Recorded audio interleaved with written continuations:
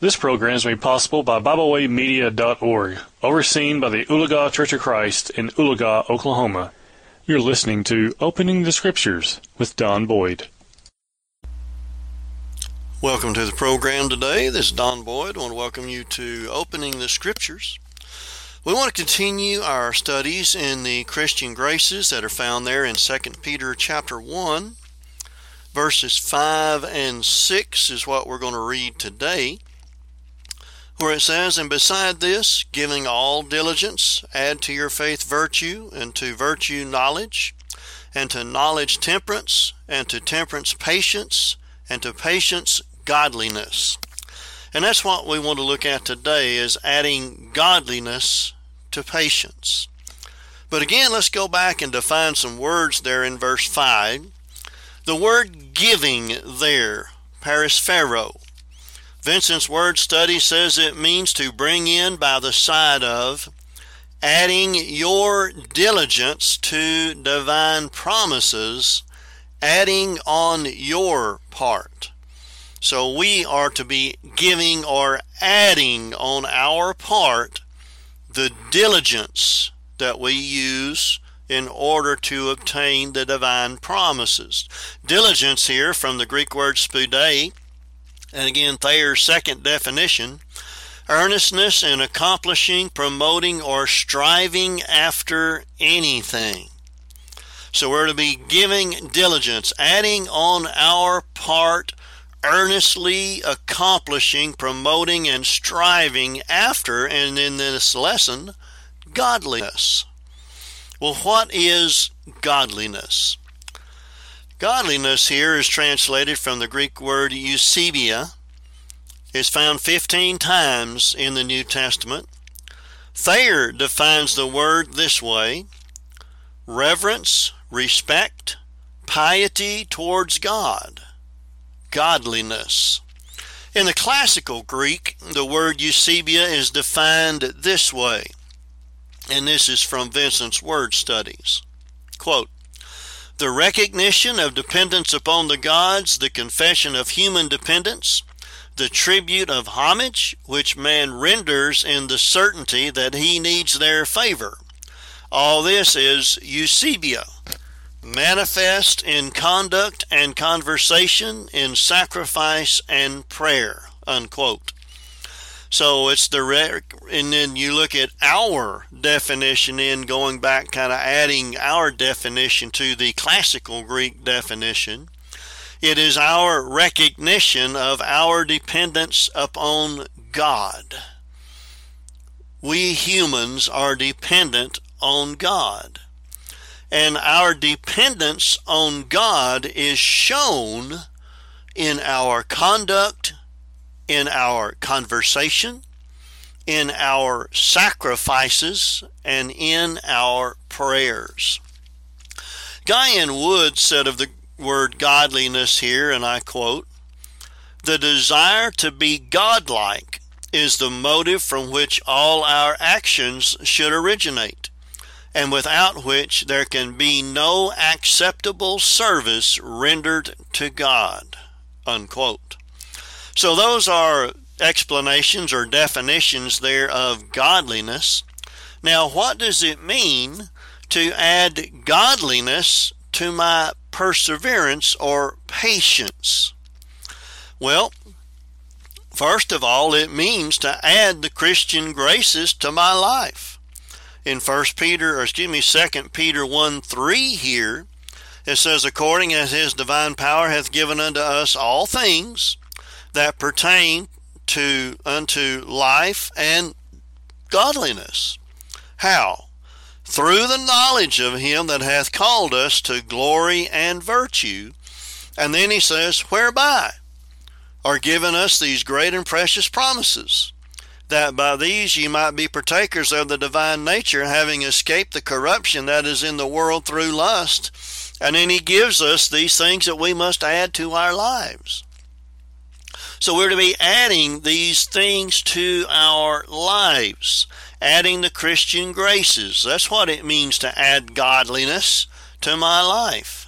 It means also that I am preparing for the second coming of Christ. You look at 2 Peter 3:11 and 12. Well, 10 to 12. We'll look at 2 Peter 3:10 to 12. But the day of the Lord will come as a thief in the night, in which the heavens shall pass away with a great noise, and the elements shall melt with fervent heat. The earth also and the works that are therein shall be burned up. Seeing then that all these things shall be dissolved, what manner of persons ought ye to be in all holy conversation? The word there means living, and godliness. If we're going to have godliness in our lives, then we're going to be practicing what verse 12 says. Looking for and hasting unto, the American Standard says, earnestly desiring the coming of the day of God, wherein the heavens being on fire shall be dissolved, and the elements shall melt with fervent heat. Because we add godliness to our lives, we are going to be looking for that day and living godly lives to prepare ourselves for that day. Well, how do I add godliness to my life? How do I do that? Well, I will consent to wholesome words. Now, consent there is just the opposite of refuse. So I will not refuse wholesome words. I will consent to those wholesome words. Look at 1 Timothy 6, verses 3 through 5. 1 Timothy chapter 6, verses 3 through 5. It says there, if any man teach otherwise and consent not to wholesome words, even the words of our Lord Jesus Christ, and to the doctrine which is according to godliness. So Christ's doctrine shows we must be godliness, practicing godliness. Verse 4, he is proud, knowing nothing, but doting about questions and strifes of words, whereof cometh envy, strife, railings, evil surmisings, perverse disputings of men of corrupt minds, and destitute of the truth, supposing that gain is godliness. From such withdraw thyselves. The American Standard Version there says in verse 5 that godliness is a way of gain. How many television evangelists use godliness as a way of gain? Of course, they're hypocritical in what they're doing, but that's what they do. They use pretended godliness to gain riches. Well, in order to add godliness to our lives, and we go back over there to 2 Peter chapter 1, and you look at verse 3 again, it says, according as his divine power hath given unto us all things that pertain unto life and godliness, again, through the knowledge of him that hath called us to glory and virtue. How do we gain that knowledge? 2 Timothy 2:15. Study to show thyself approved unto God, a workman that needeth not to be ashamed, rightly dividing the way of truth.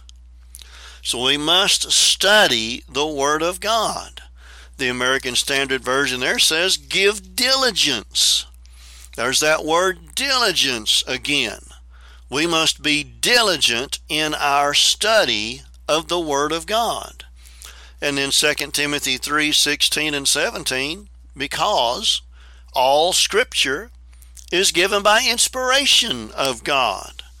And you'll notice it is profitable for doctrine, which is the teaching in which we find what we're looking at today, how to add godliness to our lives, what we're going to be like when we add godliness to our lives. For reproof, mild form of rebuke there. There are some who need to be rebuked because they're not living godly lives. For correction, we need to be corrected at times, do we not? Corrected in a way that we should live, in the way that we're not living properly. For instruction in righteousness. The Word of God instructs us how to be righteous. In verse 17, that the man of God may be perfect or complete, thoroughly furnished unto all good works. We have to study the Word of God. It is inspired of God, and it's profitable for us to live godly lives. Godliness must be in our lives. In John 12, look at verses 47 to 50. John 12, 47 to 50. Jesus there says, if any man hear my words and believe not, I judge him not. I came not to judge the world, but to save the world. He that rejecteth me and receiveth not my words hath one that judgeth him. The word that I've spoken, excuse me, the same shall judge him in the last day. For I've not spoken of myself, but the Father which sent me, he gave me a commandment what I should say and what I should speak. And I know that his commandment is life everlasting. Whatsoever I speak, therefore, even as my Father said unto me, so I speak. So Jesus is telling us to live godly lives, but he's just saying this is what God the Father says. We need to be obedient and add godliness to our lives. So if I'm going to add godliness to my life, I am going to flee from ungodly quests and pursue godliness. In 1 Timothy chapter 6, look at verses 11 and 12.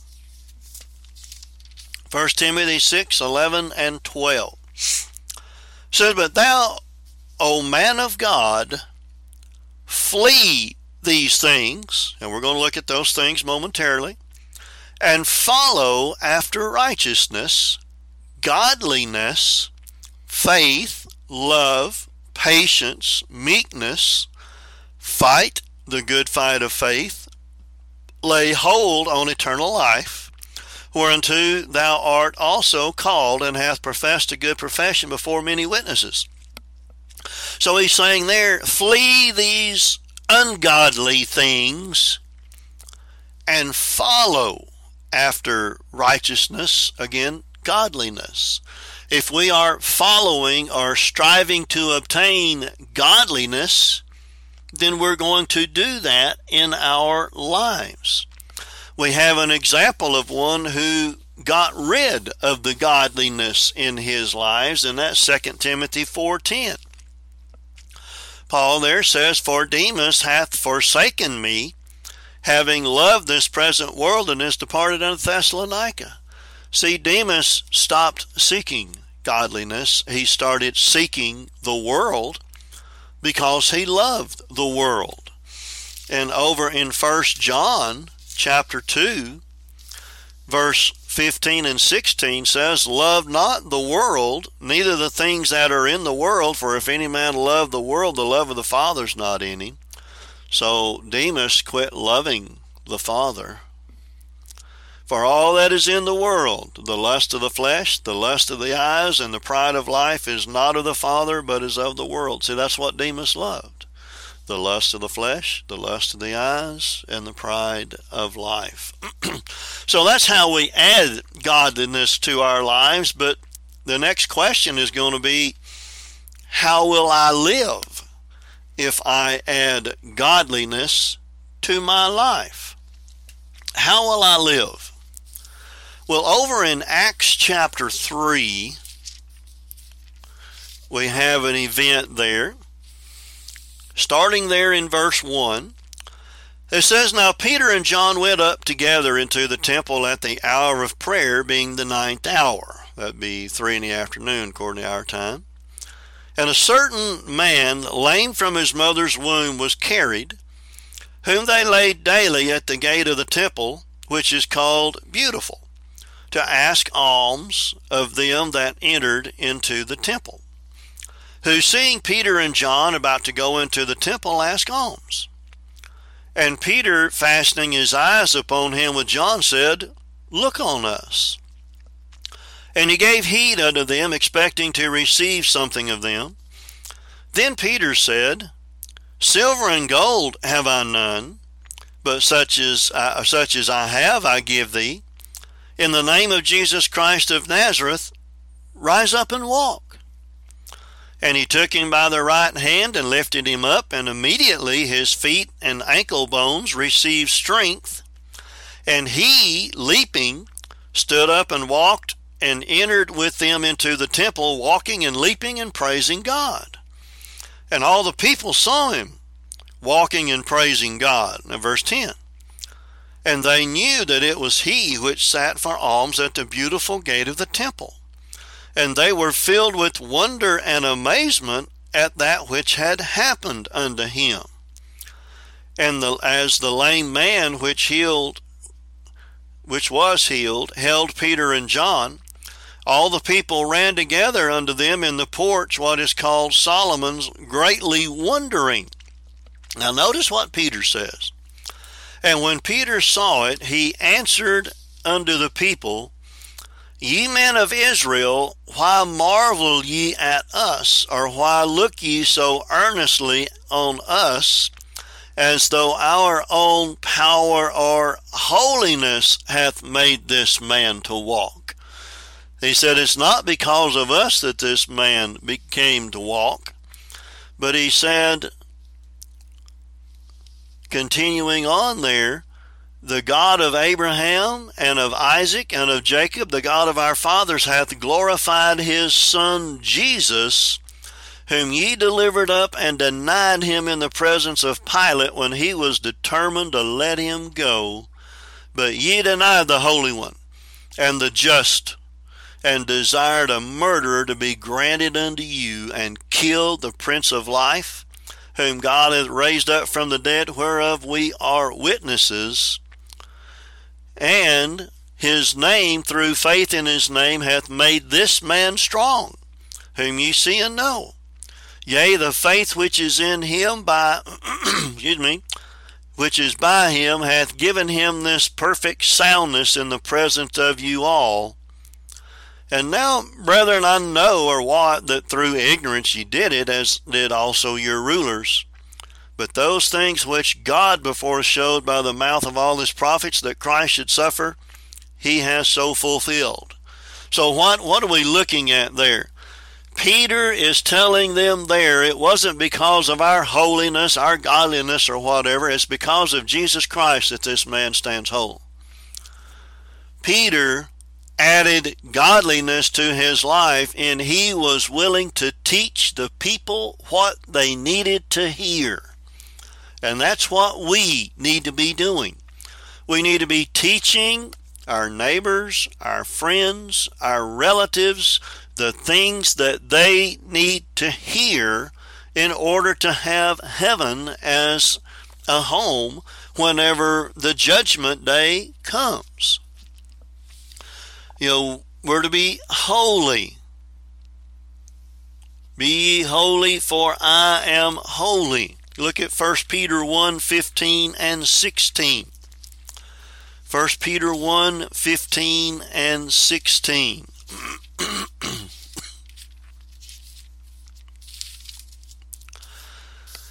It says there, But as he which hath called you is holy, so be ye holy in all manner of conversation. The word conversation means living. Live a holy life every hour of every day. Verse 16 says, Because it is written, Be ye holy, for I am holy. The word holy there means sacred, and this is Strong's definition, pure, morally blameless, or religious. If I or we are going to add godliness to our lives, we are going to be morally blameless, religious, pure, and not for a strict religion or piety, but because we want to obey God. We want to obey God every minute of every hour of every day of our lives. Well, another, so I will be holy if I live or add godliness to my life. But a second thing, if I add godliness to my life, I'm going to live a peaceable life. In 1 Timothy chapter 2, look at verse 2. 1 Timothy chapter 2, verse 2. Well, beginning in verse 1, I exhort therefore that first of all supplications, prayers, intercessions, and giving of thanks be made for all men, for kings, for all that are in authority, that we may lead a quiet and peaceable life in all godliness and honesty. Living peaceful lives. The Christian asks civil rulers protection that we may be enabled to quietly perform our duties toward God and man, but living godly lives. In Romans chapter 12, look at verse 18.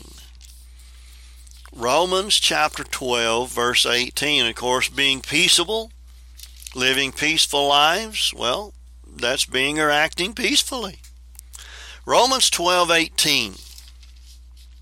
It says, if it be possible, as much as lieth in you, live peaceably with all men. That's the kind of life we're going to have if we add godliness to our lives. We're going to have a peaceful life. Now, some people don't want to live peaceably, but we must do our best to live peaceably with all men. And then Hebrews chapter 12, verse 14. Hebrews chapter 12, verse 14. It says there, follow peace with all men and holiness, without such no man shall see the Lord. Follow peace here, the word follow means run swiftly in order to catch. Run swiftly in order to catch. We're to live peaceably with everyone. Well, what else? Well, if I'm going to add godliness to my life, I'm going to live a holy life, I'm going to live a peaceable life. Thirdly, I will concentrate my life on being holy instead of being engaged in useless activities. Look at 1 Timothy 4:7. 1 Timothy 4:7 says, but refuse profane and old wives' fables, and exercise thyself rather unto godliness. Profane and old wives' tales and Jewish, the pagan religions and the Jewish religion contained numerous useless stories and fables. One of those is found in a work that is called the Targum of Esther.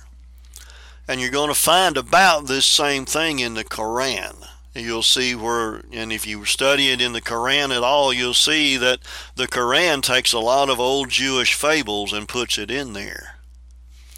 Well, this is a Jewish fable, and it predates the Quran, from the Targum of Esther. Quote, again, when Solomon's heart was merry with his wine, he commanded to bring the beasts of the field and the fowls of the air and creeping things of the earth, and the jinns would be some kind of spirit like a genie or something, and the spirits, and the night goblins to dance before him. At that hour the cock of the desert was enjoying himself among the birds and was not found. And the king commanded concerning him that they should bring him by force and wished to destroy him. And the cock of the desert returned to King Solomon's presence and said to him, I beheld and saw a fortified city. One woman rules over them all. And the saying was pleasing before the king, and the king's scribes were called, and they wrote a letter, and fastened the letter to the wing of the cock of the desert. Well, she opened and read it, and this was what was written in it. From me, King Solomon. Well, we'll skip that part, and it says, and it came to pass at the end of 3 years that the queen of Sheba came to King Solomon. And when the queen of Sheba saw that the king sat in a crystal house, She considered in her heart and said that the king sat in water. She gathered up her garments that she might cross over, and he saw that she had hair on her legs, unquote. Jewish fables. Jewish fables. Again, look at that verse. Refuse profane and old wives' fables. Profane. Things that are useless. You know, how many people have ever argued who wrote the book of Hebrews? Well, there are a lot of people say Paul did it. Other people say others did it. You know what a wasted lesson would be on that? Who wrote the book of Hebrews? It doesn't matter who wrote the book of Hebrews. The Holy Spirit's the author. Some man wrote it down, but the Holy Spirit is the author. You know, other foolish questions and things like that. Did Adam and Eve have a belly button? I mean, such things just engage in strife. But then also, let's look at Matthew 13:22. Matthew 13:22.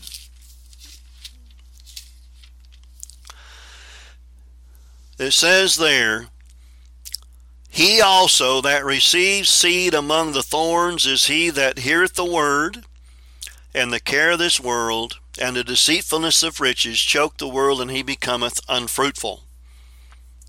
What is that? That's being engaged in useless activities. Look also at Mark 4:18 and 19. Mark 4:18 and 19. It says, these are they which are sown among thorns, such as hear the word, and the cares of this world, and the deceitfulness of riches, and the lust of other things entering in, choke the word, and it becometh unfruitful. Useless activities.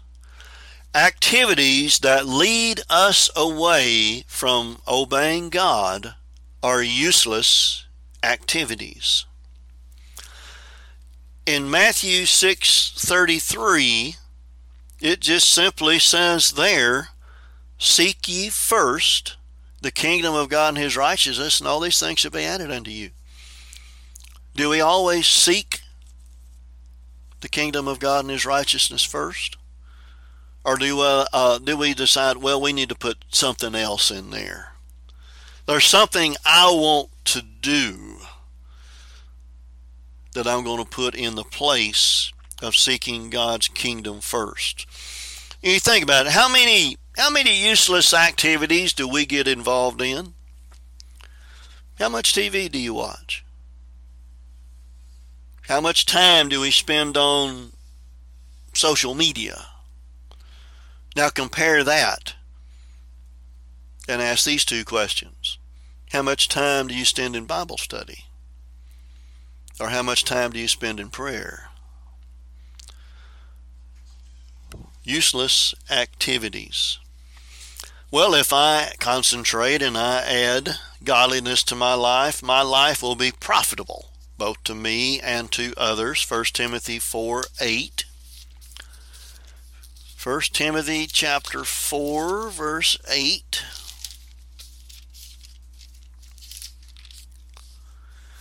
It says, for bodily exercise profiteth little, but godliness is profitable unto all things, and having the promise of the life that now is, and of that which is to come.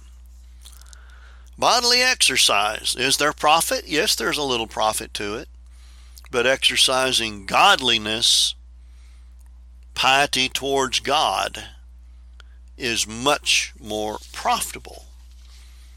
You know, Albert Barnes in his commentary wrote this about that, quote, bodily exercise here refers doubtless to the mortifications of the body by abstinence and penance, which the ancient devotees, and particularly the Essenes, made so important as a part of their religion, unquote. So he's saying that the bodily exercise here are the things that they kept from their bodies. And Adam Clarke in his commentary makes this comment, quote, "Those gymnastic exercises so highly esteemed among the Greeks are but little worth. They are but of short duration. They refer only to this life and to the applause of men. But godliness has the promise of this life and the life to come. It is profitable for all things, for both time and eternity," unquote. Bodily exercise. How many times do we get involved in so many things that we don't have any time for God? I don't mind getting out and exercising, but I'm not going to spend more time exercising, or I shouldn't at least, than I do obeying God. What about other things, though? The things of this world. How much time do we spend in them, and we don't spend time being in obedience to God? Well, if I add godliness to my life, I'm going to be content with what God has given me. In 1 Timothy chapter 6, now we're going to read verses 6 through 10, where he says there, "But godliness with contentment is great gain." You put those two together. Godliness, being reverent to God, and contentment, being satisfied with what we have, is great gain. Verse 7, "For we brought nothing into this world, and it is certain we can carry nothing out." We're not going to be taking anything with us. Now, over in Revelation chapter, keep your marker here, and over in Revelation chapter 14, verse 13, it says there, "I heard a voice from heaven saying unto me, Write, Blessed are the dead which die in the Lord from henceforth, yea, saith the Spirit, that they may rest from their labors, and their works do follow them." We're not going to be taking any wealth with us, but the things we do in this life are going to be with us. And 2 Corinthians chapter 5, verse 10, 2 Corinthians 5:10 says, "For we must all appear before the judgment seat of Christ, that every one may receive the things done in his body, according to that he hath done, whether it be good or bad." So our works are going to follow us, whether they be good or bad. Revelation 14:13 is talking about those good works. Those who were faithful to God, those who added godliness to their lives. Now go back to 1 Timothy chapter 6. Verse 8 says, "And having food and raiment, let us be therewith content." If we have food and we have clothing, be satisfied. Don't be longing for everything else. How many people are jealous of those who are of wealth? And how many people want to become wealthy and they gamble, they play the lottery, things such as that? That's not adding godliness to our lives. Godliness would be abstaining from those things. But verse 9, "But they that will be rich," in other words, they long to be rich, they want to be rich, the American Standard says they're minded to be rich, "fall into temptation and a snare, and into many foolish and hurtful lusts, which drown men in destruction and perdition." And perdition is just a synonym for destruction. Verse 10 says, "For the love of money is a root of all evil, which while some coveted after, they've erred from the truth and pierced themselves through with many sorrows." Many sorrows there because they love wealth. They love things. And what good, you think about it, I just got this new thing. But you know what? Whenever you've had it for a day, it's an old thing. But if you've got food and you've got clothing, be content. Be satisfied. That's what God has promised, if we follow Him. In Philippians chapter 4, Look at verses 11 to 13. Philippians chapter 4, verses 11 to 15.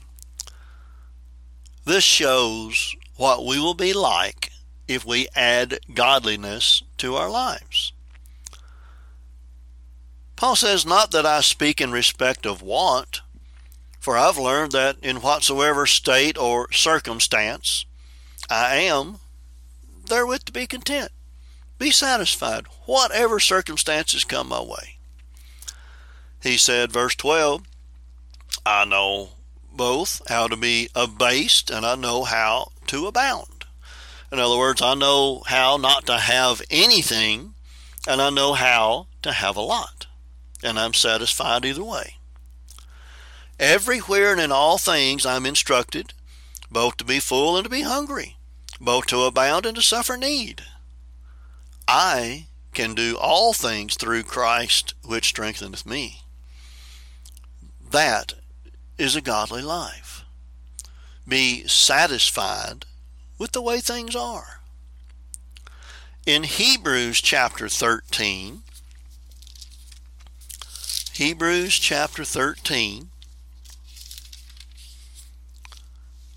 verses 5 and 6 say, "Let your conversation," in other words, your life, "be without covetousness." In other words, be free from the love of money. But that's what the American Standard says. "And be content with such things as you have, for he has said, I'll never leave thee nor forsake thee. So that we may boldly say, the Lord is my helper, and I will not fear what man shall do unto me." Be content. Be content with the things that we have, because God's there. You know, there in Matthew chapter 28, verse 20, he said at the very end of that, he says, "For I am with you always, even to the end of the world. Amen." Well, also, if I add godliness to my life, I won't pretend to be godly. In other words, I won't be a hypocrite.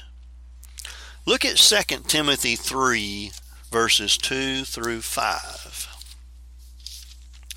2 Timothy chapter 3, verses 2 through 5. It says, "For men shall be lovers of their own selves." Well, we see that, don't we? And here's how it describes them: "Covetous, boasters, proud, blasphemers, disobedient to parents, unthankful, unholy."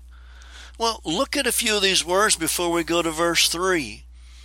We love our own selves instead of loving others and God.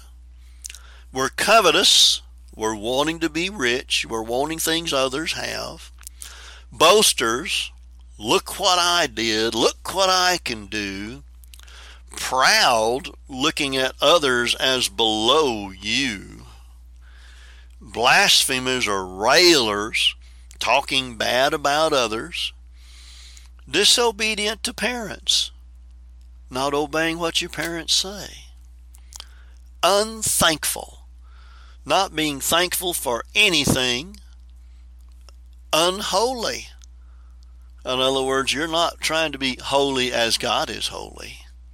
You're just doing the opposite. Verse 3, without natural affection.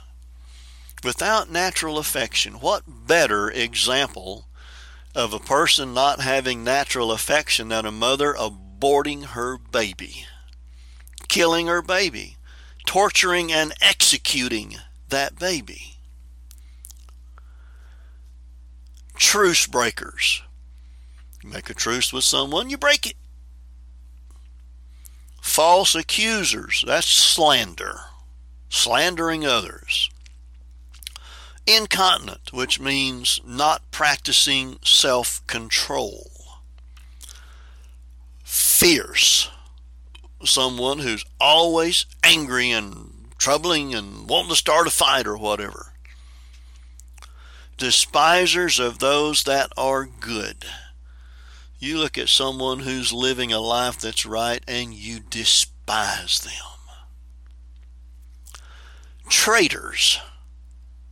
Well, you're a traitor. You're not following, you're a traitor to your government or to your family or whatever. Traitor to God, like Demas was. Heady means rash. High-minded. Yeah, you look at yourself as being above others. Lovers of pleasures more than lovers of God.